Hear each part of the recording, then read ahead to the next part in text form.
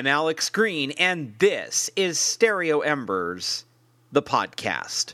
Now, my guest today is not an actor, not a musician, and she's not an athlete. Although she could be, I didn't ask her. She could be an athlete, but she's not famous for being an athlete. She's famous for being an artist and an author. Now, I was going to play a clip of her doing a reading, but I thought, well, that's no fun. Let's see if you guys can guess who it is if I give you an audio riddle. All right? This is kind of like those emoji riddles that you see where you get like a cucumber, a penguin, a ukulele, a car, and a catcher's mitt. And you're like, oh, it's Julia Roberts. We're going to do something like that. I know this is only going to make sense if you're in my head, but let's just try it, okay? So check this out.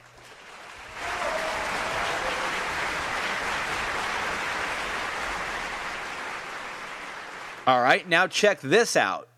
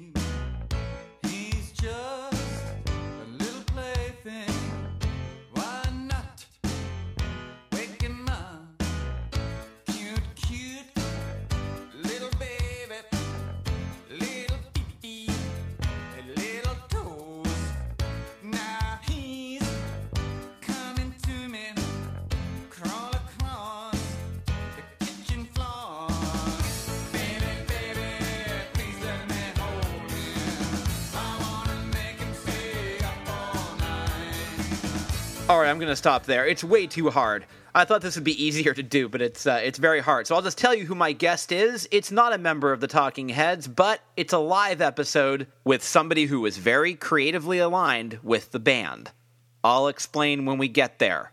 My guest today on the program is Maira Kalman. Let me tell you a little bit about Maira Kalman. Born in Tel Aviv in 1949, Maira Kalman and her family came to New York when Maira was just 4 years old. And as soon as she could read, Maira couldn't stop. Devouring book after book, she knew she wanted to write and draw and create. She attended the High School of Music and Art, which is the same school that our past guest, Erica Jong, attended. You know who else went there? Slick Rick. But let's save that for another podcast. Back to Maira Kalman. Interestingly, in high school, Maira studied music primarily, and that led her to NYU.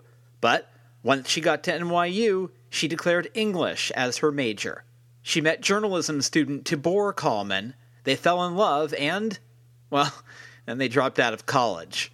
Oh, that old chestnut. Tibor had a great gift for graphic design, Maira had a great gift for art, and the two of them together became a force to be reckoned with. Their M & Co. design firm became pretty much the hippest graphic design business around. Their clients ranged from the Talking Heads to Swatch, and they also designed the opening sequences for Silence of the Lambs, True Stories, and Something Wild. They had 2 kids, and while the firm grew, Maira directed her attention to writing children's books. Her first book, Stay Up Late, used the Talking Heads song of the same name for its narrative. The paintings accompanying the text were eccentric, idiosyncratic, and wholly original. Although Tibor died in 1999 at just 49 years old, Maira Kalman has never stopped being a creative force.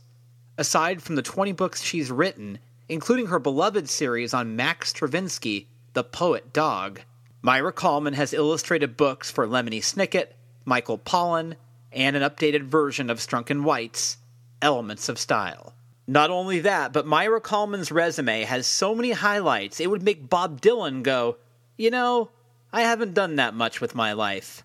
She's illustrated New Yorker covers, produced a theatrical dance interpretation of her blog, she attended Obama's inauguration, she won the AIGA Medal for Storytelling, Illustration, and Design, she created sets for the Mark Morris Dance Group, she was awarded a residency at the American Academy of Rome. She had art exhibits at the Contemporary Jewish Museum of San Francisco and the Jewish Museum of New York, and she's given several TED Talks.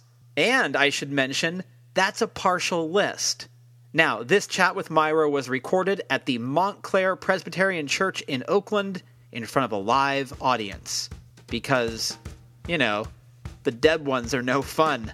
We talked about a lot of stuff. Her book Beloved Dog, the creative process, underwear. Well, you'll see. All right, enjoy this conversation with me and Myra Kalman right here on Stereo Embers, the podcast.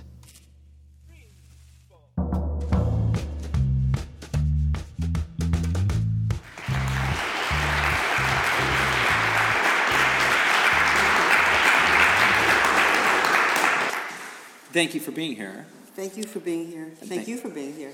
Thanks everyone for being here. So when I was a kid, we had the New Yorker hanging around our house all the time. And my favorite cartoon, because I wasn't reading the articles, I was too young, was by Booth. I can't remember his first name. George Booth.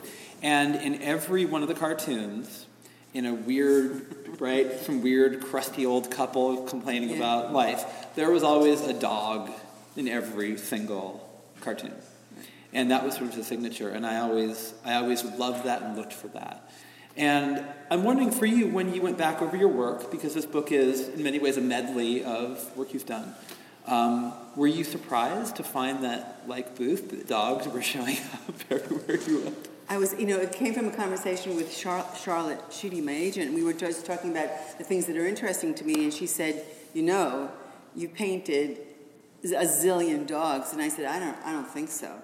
And so she said, take a look at your work. So it was an interesting moment where I realized that I found out that I had been completely obsessed with dogs from the very first drawing that I did, and to this very day.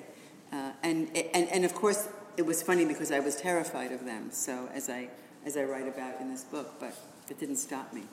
And the fear that you had wasn't based on an actual encounter with one, right? It was just simply... Well, there were some dicey encounters, okay. but they were precipitated by me being so afraid of dogs that I started to run, and then a dog thought it would be fun to chase me, and then maybe nip at me.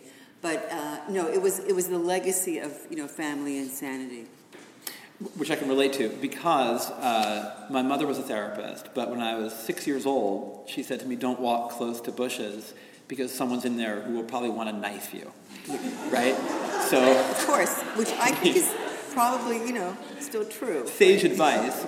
So from then on, I was afraid of bushes and also my mother. But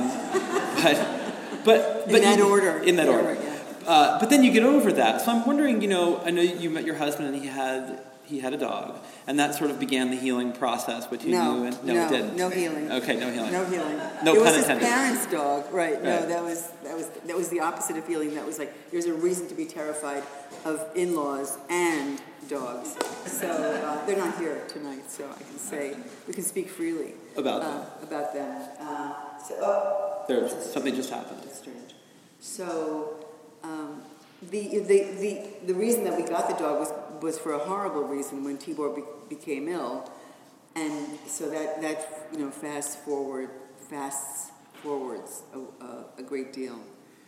So until then, it was an aesthetic kind of conceptual appreciation of the funniness of dogs, the eccentricity, the delight in their faces, and it was more of a humorous thing for me. And they were always kind of lurking in your psyche, really. They're lurking in my psyche. And, they don't speak. They don't speak. I don't know if you know this, but dogs don't speak. They don't think. They don't say anything. No. And so that's a tremendous relationship to have with, to have such intense relationships with, an entity that does not speak is quite extraordinary. So I was happy photographing them and drawing them and not being near them. Now, the dog that you got when your husband was ill, he is the cover star of the book. Right. He was the cover star of, he was on the New Yorker cover. He was a New Yorker cover dog. So that was it an easy choice then for the book in terms that was an easier choice to decide to who was going to be on the cover of the book then? He was sort of a sentimental... Yeah, I mean, I did a lot of, I do a lot of sketching, but it was clear that the story was about this beloved dog, and who captured my heart completely. And so it was, even though it was the book was a compilation, the memoir part was, of course, about Pete. Yeah, and Pete was charged with real significance because he came at a time that was very emotionally trying, and so he was almost like a symbol of like a rebirth kind of, which is really lovely. There's a phrase that you use in the introduction which I really love, where you talk about things being heroic. I think the word that you use is heroic and heartbroken, right? And you mentioned even objects like shoes or clothing or can be. Can you just talk a bit about that? Because I thought that was really lovely and poignant. That's too much. I have a very intense relationship to inanimate objects. For me, they're very animate. They're very animated, and and so something happens, and I see these things, and I just fall in love. And I talk about how, in the work that I do, I walk down the street and I fall in love with a rubber band that's on the sidewalk, a particular rubber band that's on the sidewalk, or a broken chair, and the idea of things being broken and discarded. So to me, they speak about memory and history and fashion and design and desire and the idea that we all want stuff and then we don't know what to do with all the stuff that we have and why do we have so much stuff. So, and the cycles that we go through in our life. So those objects are wrapped up in our lives and in our hopes and in our despair. So there isn't, and I always talk about that to me, the most important aspect of all that is architecture, and how if I were to ask everybody to draw a picture of the first room they remember, you'd all have a memory of a room, from whatever age it was, and it would be extremely powerful because you placed in space with whatever objects there are around you. It's searing, and I think that we continue our lives reflecting all of those extremely early memories of how we felt in relationship to objects and to rooms and to the people who were in those rooms. So I'm endlessly amazed and fascinated by all of that because it comes back to, why are we here? No reason. Here we are in a church. No reason at all. That's right. Let me make my opinion clear. Yeah. No reason at all. So, and there's no hope. It'll never get any better, and there's no hope. So good night. But there is dinner. But there is dinner. There is dinner. There is dinner, Yeah. and there are the glorious. Of course, and then there's being alive, and Yes. and there you are. This is what happens when two Jews are in a church on Friday the 13th. This is what happens. Not a good night. Yeah, and Yes. there are bad things going on in the world, but. But you've kind of just explained why it's so difficult to get rid of things, too, because we tend to charge them with emotions, right? Which can be dangerous, too, because then things tend to pile up. Right. Well, that's what I'm looking at in this part of life, how to de-accession and what it means not to have. I'm going to have a pop-up store, and probably I'll end up like I was writing about it that I have these grand plans and I get rid of a button, and I think I really tried to get rid of everything, but the only thing I could get rid of was a button, and even that I'm a little bit sorry that I gave that away, but it's really hard. I don't know, but once you do give stuff away, you feel so liberated and you feel so light and you feel so amazingly clear. That it's an interesting conversation. Because the memory is more powerful than the object, right? Or is that wrong? I don't even know what to say. I mean, of course the emotion and the memory is wrapped up in that object. So what happens when you give it away? Right. I mean, all is well. All is but well. It's hard to know that. Yeah, and I think we tend to fight things going into obsolescence, right? We sort of want to hang on to them and keep them relevant, even when they are long past. Because there are things, there are stuff, and we love them. So then you say, why would I give away things that I love? I mean, assuming that you like the things that you have. Right. But I just want to segue slowly and quickly into the museum of my mother's underwear closet. I don't know I just want to say, if anybody's coming to New York, who's coming to New York soon? Oh, good. You have to come and visit. So I just want to say that talking about things, my mother, who I adored and who was a great inspiration to me, died 11 years ago. And she lived in a studio apartment in the West Village on Horatio Street and was meticulous about her closet and had a militaristic stacking, ironing, starching, and folding of everything, including her, as we say, her majestic bras and her copious underpants. Everything was lined up with beautiful, beautiful precision, and she only wore white. So, and my mother was really quite a beautiful woman. So this closet was what we looked at as some kind of incredible, just incredible conceptual and real project. Okay. So then she died 11 years ago, and it was clear to me that her closet was an emblem and a symbol of something more important than a closet. So I thought that we would keep the closet in that apartment, and it would be a museum, and that my sister could sit in the room all day long, hoping that people from Japan, let's say, would come by and pay her like $1, 50 cents. I said, I don't know if it should be 50 cents or $1, we'll think about it. And that would be the museum of my mother's closet. So my sister, amazingly, balked at the whole idea and said that I was insane. All right, not so insane. Okay, so 11 years later, my son, who has a museum in an elevator shaft on Cortlandt Alley in New York City, I don't know if any of you know it, but it's called Museum, 2 M's in the front and 2 M's in the back. And so he has this wonderful collection of cultural anthropology, and a little niche opened up down the alley, and the landlord said, you can have that little niche too. And so we said, clearly, this is going to be Sarah Berman's underwear closet. We had kept everything in boxes for 11 years, waiting. I didn't know what we were waiting for, but I knew that something had to happen. And so it opened in June. It's like a vitrine in the Museum of Natural History on this crappy alley. We're now talking to museums. Curators came from all over the world to see it, and now it's going to start to travel and start to be in museum installations.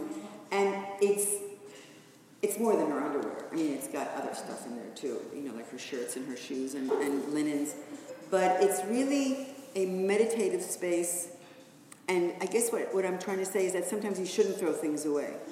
Because they end up being a really important first collaboration with my son, and just an amazingly instinctual way of looking at the world and showing the world. As a cultural artifact, and as right. And so you never know what's going to happen. I'm worried now. Conclusion. I don't think I have enough pairs of underwear in my life now that I'm thinking about that. How much does one need? How many do you have? Now, maybe I have 10. That's a nice amount. Is that okay? No, it's good. All right. Show of hands. How many? No. What's a good number of underpants? No, I think 10 is good. It's more than 7. A little bit intimate, but okay. It's a little intimate. Okay. But we're family. More than 7, I think, is what you need, though, as a starter, as a baseline. Yeah. When I got years ago, I had a pet, and it was a young pet. Was it an animal? It was an animal, and the what was it? It was a cat. Okay. And I remember the poet Brenda Hillman said to me, "She's beautiful. Let go a little bit every day." And I went, "You're blowing my kitten buzz." But I mean, That's insane. It's insane. But I saw her point, because basically animals have a finite time on the earth. Is she a Buddhist? I don't know. Does it sound Buddhist? It sounds very Buddhist, indeed. Yeah, I think she might be. Maybe someone can Google that. But I think that I understood her point, though, because she was basically saying that you do understand that this is finite, in the sense that objects are not. Right. But you can't pre-prepare for loss. No. It's a fake preparation. I mean, you have to live your love and then feel your loss and live with that. I can't imagine saying to somebody, love something less. That would be insane. Yeah. Maybe I'm mad at her all these years. Maybe I should realize I'm mad at her now, too. It's called just an idiot. At first I thought it was really smart, now that we're talking about it, and 20 years have passed. I don't want to get political, but I want to hear your stance on cats. That's really funny. You know, there was somebody who was talking about that dogs, there was a New Yorker or something or other, and I think that they were trying to decide, like, I don't know what they were trying to decide, like if cats were better than dogs or dogs were better than cats, and then they decided that dogs were Jewish and cats were wasps. Yeah. I don't want to get into a religious I thought it was the other way now. around, actually. Really? I thought cats were the Jews. Is that what you said? No, dogs are the Jews. In Maus, cats are the Nazis. In Spiegelman, right? Yeah. Yeah. But that was a buzzkill when you mentioned the All Nazis. right. And all the fun is over. That was it. Pull the cord. Crowd pleaser. But do you have an opinion on cats? No. I let them live and let them be healthy and happy. There is an old joke that when you see somebody with their dog, that the dog resembles them. But what I love about your book is that it also seems to indicate, you don't address that, but that they also kind of match the person's emotional needs or mood. And that's the first time I've heard that before. 101 Dalmatians. That's true, and you're right. Yeah. Can you talk a bit about that, though? Because that's such a cool idea. My dog was an idiot. So, I guess that says something about it. I was looking for somebody who matched my intellectual abilities. He was an idiot. But he was, and that's another interesting thing, that the relationship with the dog is that the criteria is completely, off all charts. And you find out that you can love somebody who's an idiot, because there are many people we know who are, but it doesn't, that's a different conversation. But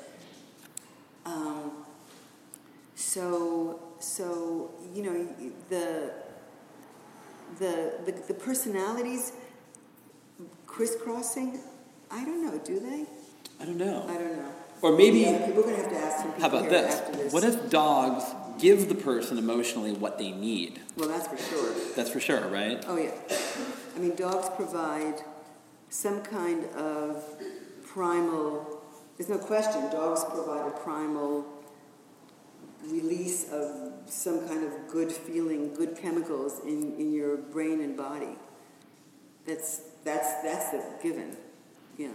If you don't think they're going to jump and rip your face off. Right. Exactly. When you get over that, yes, then it's all golden.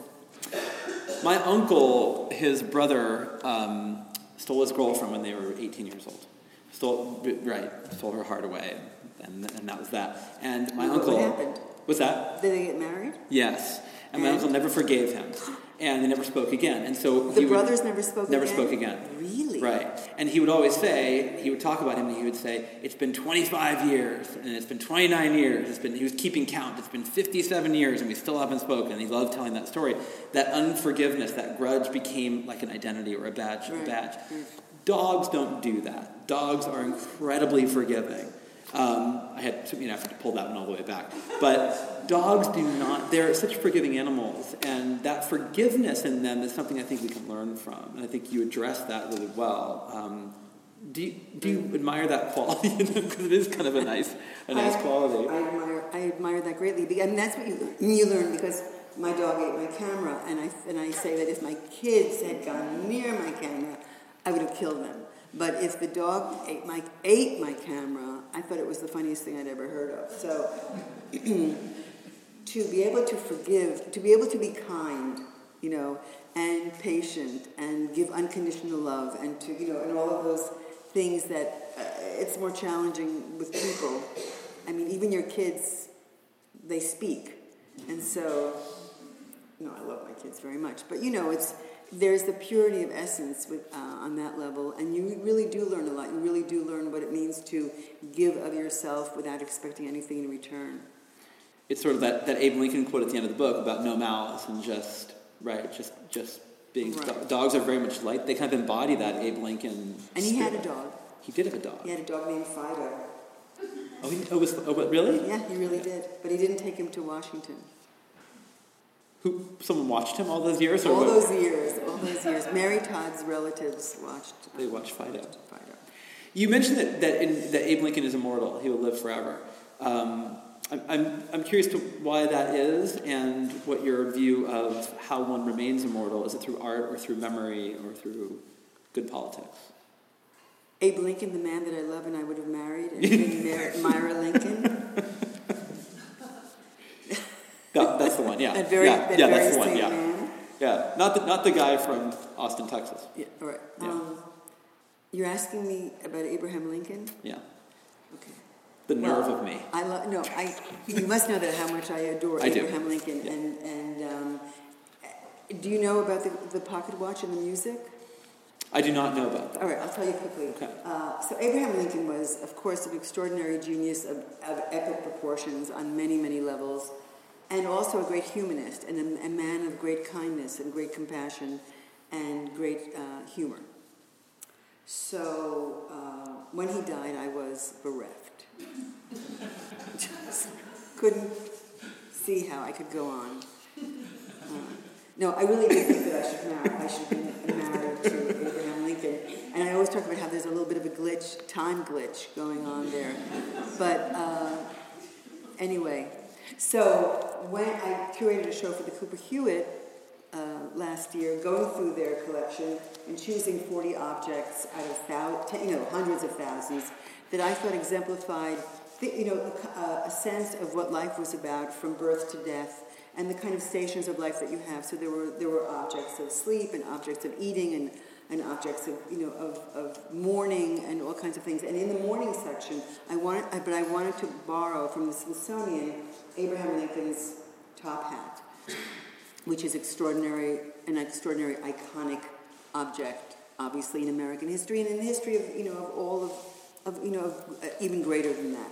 But it was too fragile to borrow, so they said, why don't you borrow something else? And they have his pocket watch, Wow. which was a very, very expensive, solid gold, beautiful pocket watch that he had bought when he had won a case before he became president. But that was and they don't know which pocket watch he had with him when he was shot. Because he owned 4, and they didn't have it on the list of artifacts of what was with him. So at any rate, this watch was given to the Smithsonian and hadn't ticked in 150 years. And the curator, Harry Rubenstein from the Smithsonian, said, I've always wanted to make this watch tick, and it's possible that we could do that. And I thought, well, then if you could make it tick, you could take the ticking, record the ticking, and give it to a musician, and he could write a song for this gallery exhibit. And that's what happened. So George Thomas in Baltimore spent the whole day removing all the whale oil that had just gunked up the watch for 150 years. Made it tick for about 10 minutes. It was recorded, and the ticking, which was never heard before and will never be heard again, was recorded. And Nico Muhly, this fantastic composer, wrote the music, and I wrote the lyrics to a song with the ticking called "Take Your Time." So, and it says, "What is the most precious thing? Time, and the time is too little." So clearly, the time was too little for him, and catapulted the country into whatever we have today is a reflection of the fact that he was killed. So I think about him a lot, because I think that he was searching for what you can see. He was searching for a truth in this world. And I think that anytime you encounter somebody who you feel is searching for a good truth, you should pay attention. In terms of collaboration, because you've collaborated with many people, but Daniel Handler seems to be a really good foil and a good partner for you. Do you enjoy that process of you mentioned you're collaborating with your son, writing the music for the Abraham Lincoln song. Is collaboration something that you enjoy, or do you prefer solitary darkness? I hate those collaborations. No, you know what's really wonderful? It's great to be working in your studio and to do your work, and then to encounter people along the way who you think, oh, this is really an interesting person. Wouldn't it be nice if we did this or that or the other? So I don't do that many collaborations. Well, I don't even know what that means. I mean, I do a number of them, and I would like to feel as if I am myself while I'm doing them. So now I'm embarking on a incredibly challenging and maybe delusional collaboration with a choreographer where we're creating a ballet together that he wants me to perform. Well, do you know that I performed as the duck in Isaac Mizrahi's production of Peter and the Wolf? I did know that.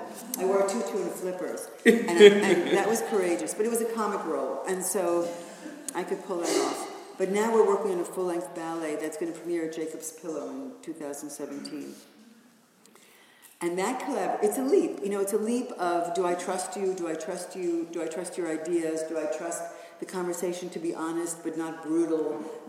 All of those elements. Are we having fun? Is it funny?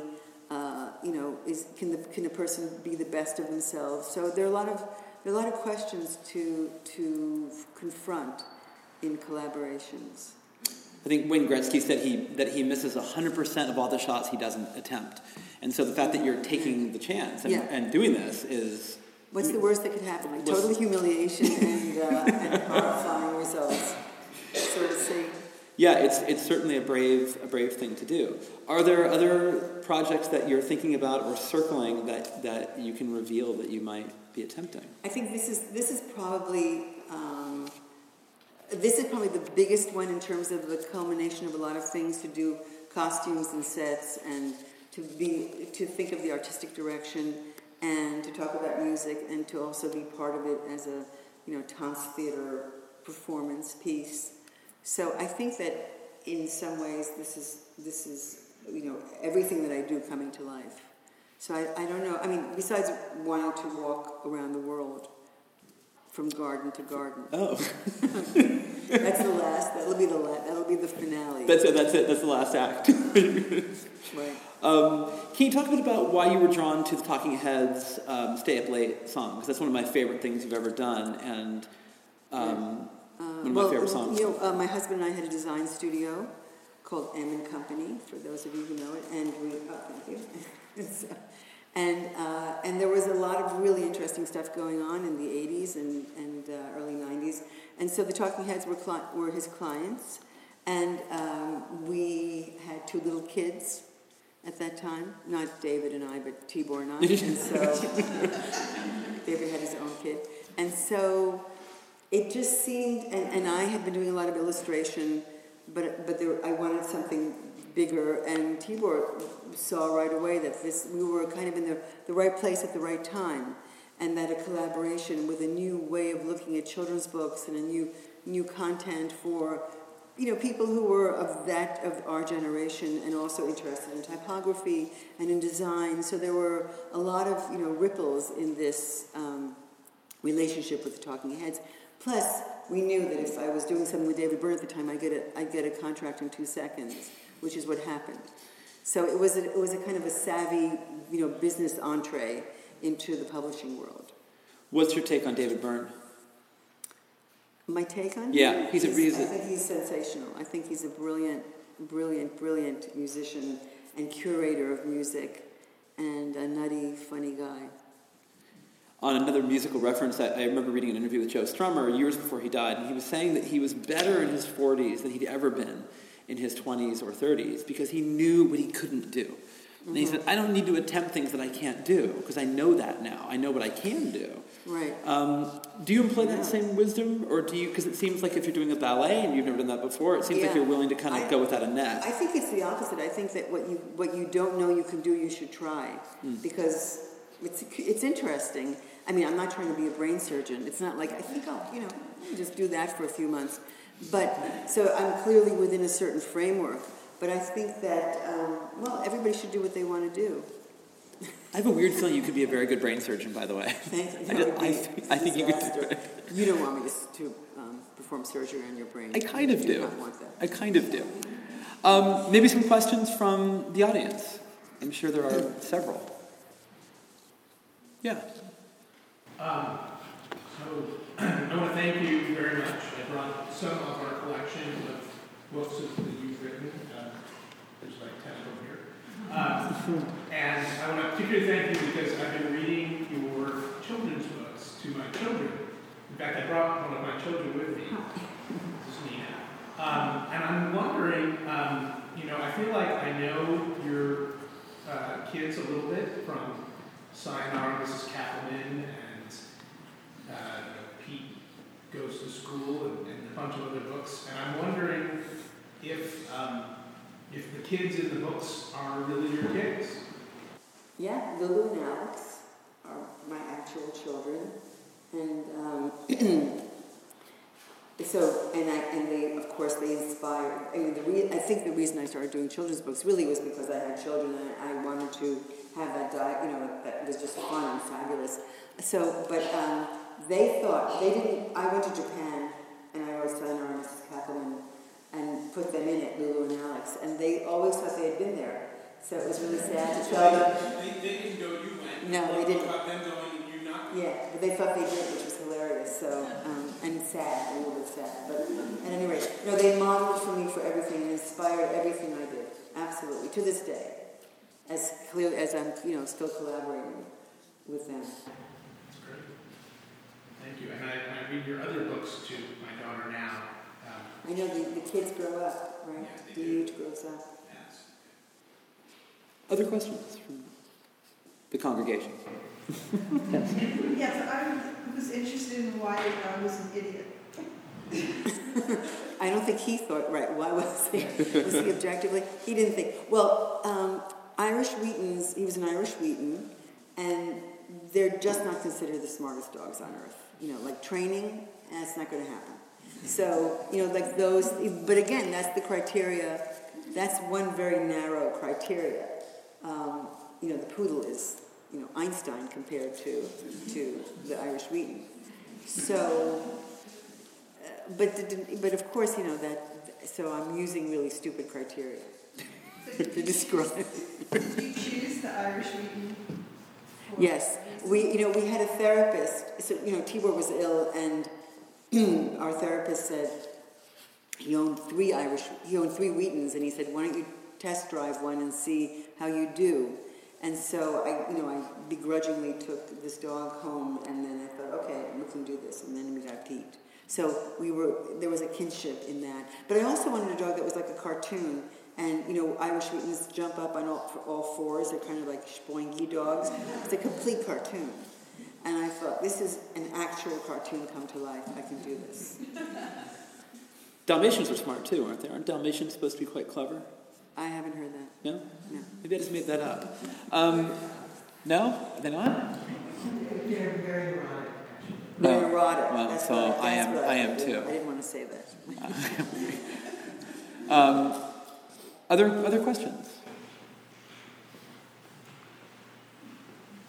How do you get into the Washington dog park? It says people without dogs shouldn't come in. You know what? Right, it's like you're some kind of predator. Well, what are we going to do in there? Yeah. What are they afraid of? No, I went and I go in there. I went in there to shoot the film of of the little YouTube thing that we did, and nobody seemed terribly frightened that we were there to grab a dog and run away, or I don't know what. That's really funny. So I have a lot of fun. I walk in Central Park in the morning, and before 9 a.m. dogs can be off leash, and so that's a fantasia of dogs. It's really amazing. I know you've been asked a million times, but you don't have a dog anymore. I do not. But will you go down that road again? I may not. Okay. And I'm not sure. Okay. He was a singular experience, and then I can trot out all my excuses that I travel so much, etc. But we'll see what happens. It hasn't revealed itself yet, as we say, in our family. So you leave the door open for a dog? Leave the door open for anything. Okay. Maybe even a cat. I don't think so. I know, I'm pushing it. I had to push it. Allergies. Oh, yeah. Right. Any other questions you might have? Yeah. What's your typical day look like? My typical day is really great. I always say like the tears are invisible. I wake up very early. I'm not a fan of the night. This is like past my bedtime. I wake up very early, and then I read the obits. I don't like to read the paper. I don't like to read the news. I don't watch the news. I think that's really a black hole of horribleness that I don't have the resilience to be okay after reading all the bad news that's presented to you first thing in the morning in the newspaper. I can't do that. But I can read obits. that I can handle. And then I go for a walk in Central Park. And then I either come back and start to work, take a bus down Fifth Avenue, which is the greatest moment of the day. And then I work in the studio or I'm wandering around. And basically, I'm on deadline all the time, so I do have things that I have to do for a certain specific time and date.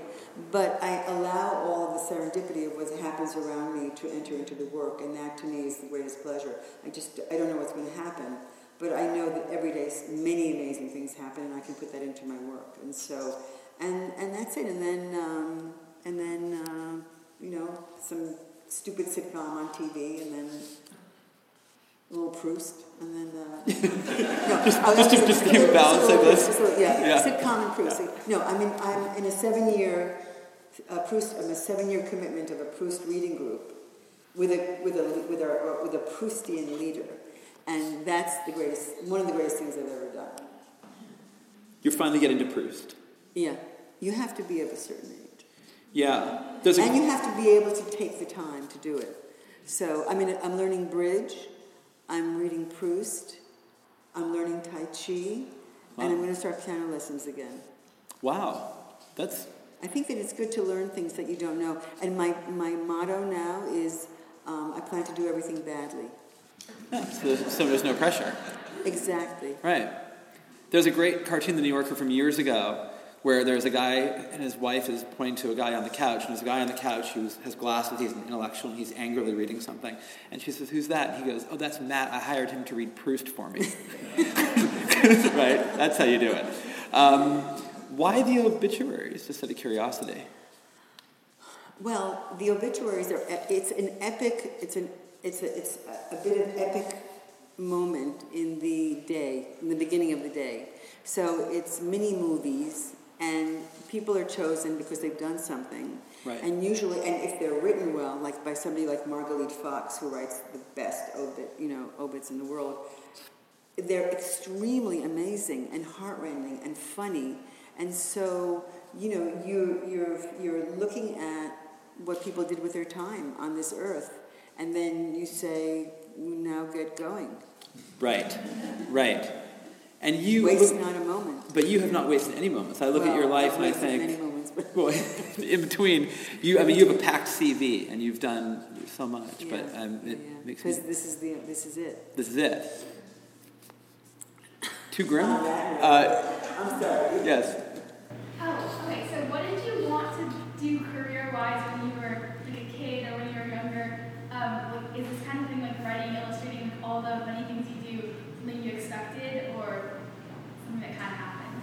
I knew that I wanted to be a writer when I was little, and when I read Pippi Longstocking, I remember reading the two books that really made an impact on me were The Secret Garden and Pippi Longstocking, and I knew that I wanted to do that. I knew that I was going to be a writer. But it took me a long time to figure out how to be a writer, and then I decided that I would draw instead, that writing was too complicated and too difficult. And so I just thought, I can put those together. It's called a book, so I've heard of that. I've seen those. So I always knew that I would do that. There wasn't ever a question in my mind that I wouldn't do those things. It was just a question of sticking with it and persevering and not having a choice. So, I've been a waitress, which I thought was fantastic. I love being a waitress. There are other things that I would do, but I knew that those were the things that I would always do, so it was clear. So I was lucky, because I don't think everybody has that. Yeah. I love your art. It's so beautiful, but I feel like I don't have the vocabulary to really describe it. I feel like if I saw it anywhere, I would know right away that was yours. But how do you think about what's distinctive? I don't know if it's about the depth of the color or how do you shape your world that way? I have a very strong sense of my color palette, which, then it represents itself in the paintings. And probably what what I would say resonates most for my work is that it's narrative and personal, but not inaccessible. So my desire is to communicate. My desire is to do something that's funny and beautiful and eccentric that only I could have done. So, whenever I do a painting, I always say, well, what do I really want to put in this? And even if I digress and put dogs where they shouldn't be, or put scenes of the Chagall family where they shouldn't be, I know that that's a story that I have to tell. So I think that, and that's the thing about anybody who's working, is that nobody can duplicate you. And so, I don't think about how it should be, that it doesn't need to be right, it just needs to be what I'm feeling. And so that's, so it doesn't always work out, and some things are better than others. But I think that the narrative quality, the personal narrative quality, is felt. And I'm also approaching it from a point of love and not of cynicism. That I have a sense of the absurd, and it's not sentimental, but it's really looking at something and saying, this is really a wonderful thing. And that's what I focus on. What else has recurred in your work in terms of, we look, but there's dogs, right? There are ladders. There's ladders. Chairs. Hats.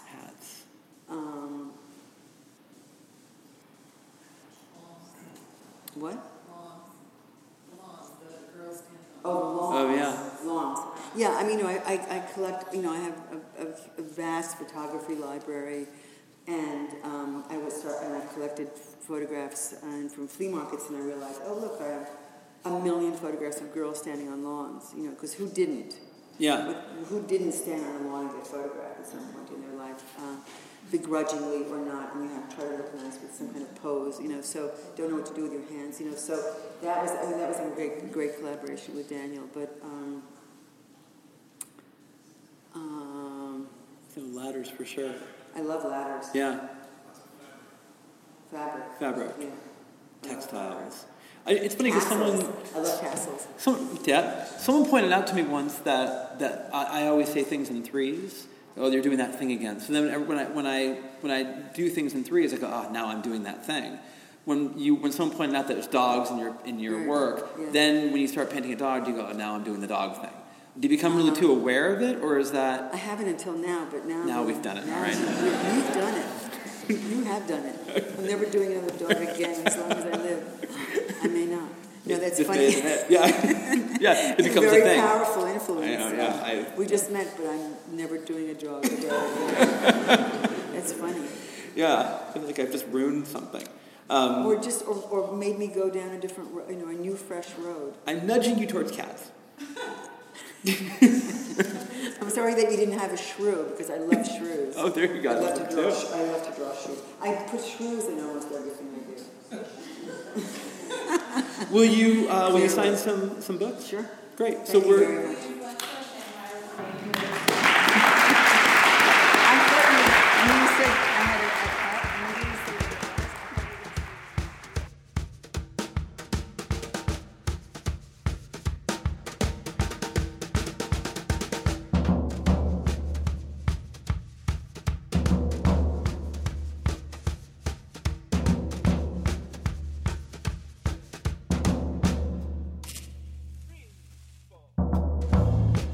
Wasn't she fun? That's Myra Kallman. Now, for all Myra Kallman things, new books, exhibitions, appearances, go to myrakallman.com. For information about me, alexgreenonline.com. Remember, you can get the podcast on Spotify, Google Play, Stitcher, iTunes, and if you happen to find yourself on iTunes, please give us a rating. It'll make a big difference in our small little life. Okay? All right, you can follow me on Instagram, Embers Podcast, or on Twitter @EmbersEditor. If you want to email me, editor@stereoembersmagazine.com. Maybe you have a guest you'd like me to track down. No problem. Send it my way. I'll do what I can do. Okay? All right, let's close things off. Talking Heads, stay up late. I'll see you next week right here on Stereo Embers, the podcast.